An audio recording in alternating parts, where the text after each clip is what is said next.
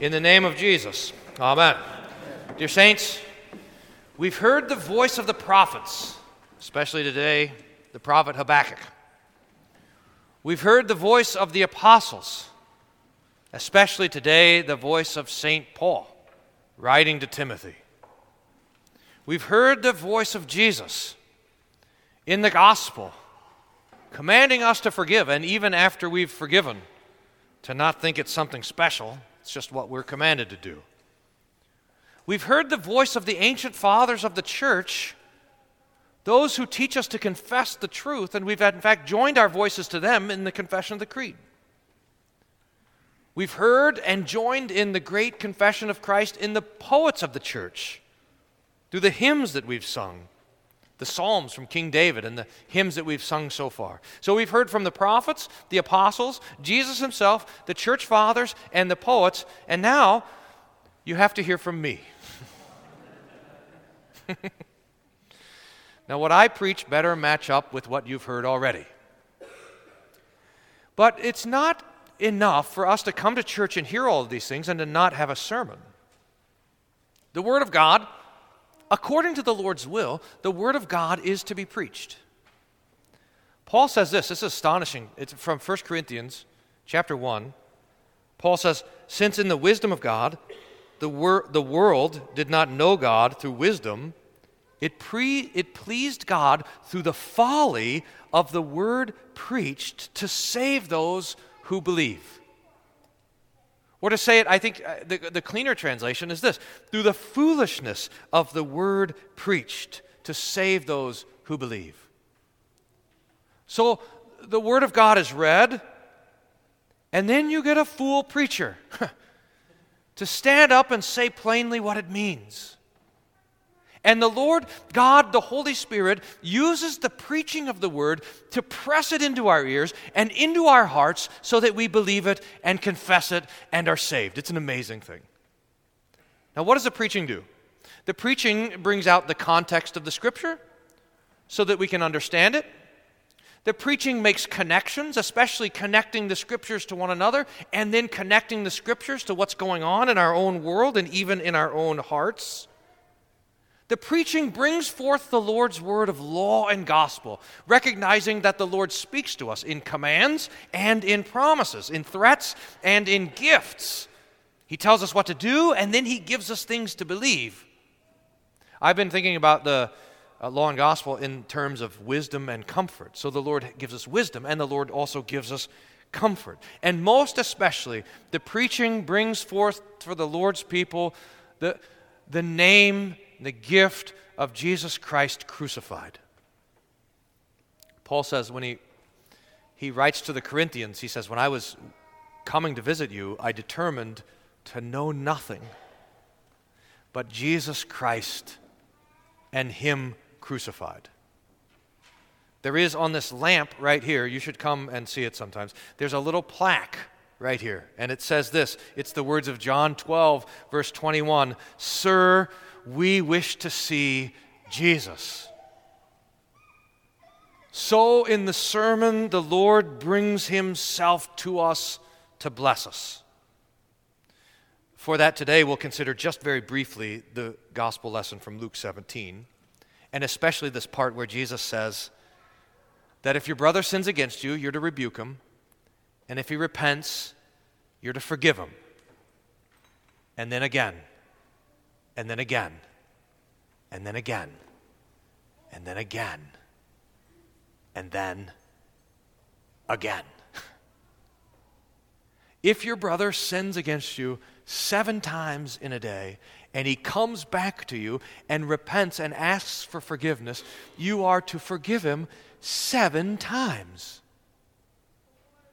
I would be lucky to get 1. And I think the apostles are like you and I, where they hear this command of Jesus and they say, Lord, how is it possible?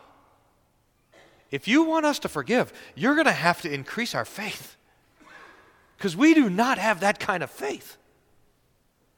It's hard to forgive. And we know that. I remember when I learned it, when I was a kid, there's one time I got in trouble, just one time. Or in fact, it would go like this. It is normally this is where I realize it, is say my brother did something to me, and my mom would tell us, hey, go and apologize to your brother. So my brother would come and half the time I'd be apologizing to them, or we were always apologizing to each other. It was a big confession and absolution at our house all the time. But when they apologized to me, I realized that I did not want to say, I forgive you. My brother would apologize to me, Brian, I'm sorry. And I would say, that's fine. Don't worry about it. No big deal. Whatever. I didn't even notice. It's hard to say, I forgive you. And why is it so hard? It's an amazing thing to think about. It doesn't seem like it would be so hard, but it is to say I forgive you. And the reason why is because if I were to say to my brother, I forgive you, I'm admitting that whatever he did hurt me. And I don't want to admit that. There's a cost, and this is not just psychological. This is just how the world is structured. There's a cost to forgiveness. There's a pain to forgiveness. There's suffering involved in forgiveness. If you're forgiving someone, it's because they have hurt you, and that forgiveness is in fact admitting to them that they hurt you. That's why we're so slow to do it. And we say, oh, don't worry, forget about it, water under the bridge, or whatever. We don't want to say, I forgive you, because we don't want to admit that we're in fact vulnerable to that kind of pain. But forgiveness costs. This is one of the fundamental errors of Islam, is that it teaches forgiveness apart from suffering, forgiveness apart from cost or sacrifice. Islam says that Allah can simply decide to forgive someone, and He doesn't pay any price for it. There's no sacrifice that needs to be offered. That's simply false and true, and it doesn't work that way. If there's going to be forgiveness, there's going to be suffering. There's going to be a cost paid, which is why Christ suffered. It's the cost that He pays so that He can forgive your sins. It's why He bleeds. It's why He's whipped and has His beard torn out, and why He's spit upon, and why the crown of thorns is pressed into His head, and why He's nailed to the cross, and why He is there in agony under the wrath of God, my God, why have you forsaken me? He's suffering all of that so that He can say to you, like He did a few minutes ago, I forgive you all your sins. He suffered all of this so that He can say to you, like He will in a few minutes, given and shed for you for the forgiveness of all of your sins. And it's from this sacrifice that Jesus sends us out to forgive. It would be impossible to forgive any sins if the Lord had not suffered all of this for us. But because He has suffered, He says to you that your sins are forgiven, that He is not mad at you, that you will stand before Him in joy, that you are covered in His righteousness, that He delights in you. And so we are forgiven forgivers. 7 times a day, oh, the Lord is merciful for us, much more than that. And as we rejoice in His mercy, we start to be merciful even to one another. May God grant us this comfort in the name of Jesus. Amen. The sermon concludes with a blessing, pressing the joy of the Lord's word into your ears. And then after that, we stand and pray the offertory. It comes from different places in the Scripture, most often from Psalm 51, David's great prayer of repentance, and we're praying that God would send His Holy Spirit so that all the things that we've heard read from the Scriptures, all the things that we've heard preached from the pulpit, that all of those things would bear fruit in our own lives. And so hear the blessing.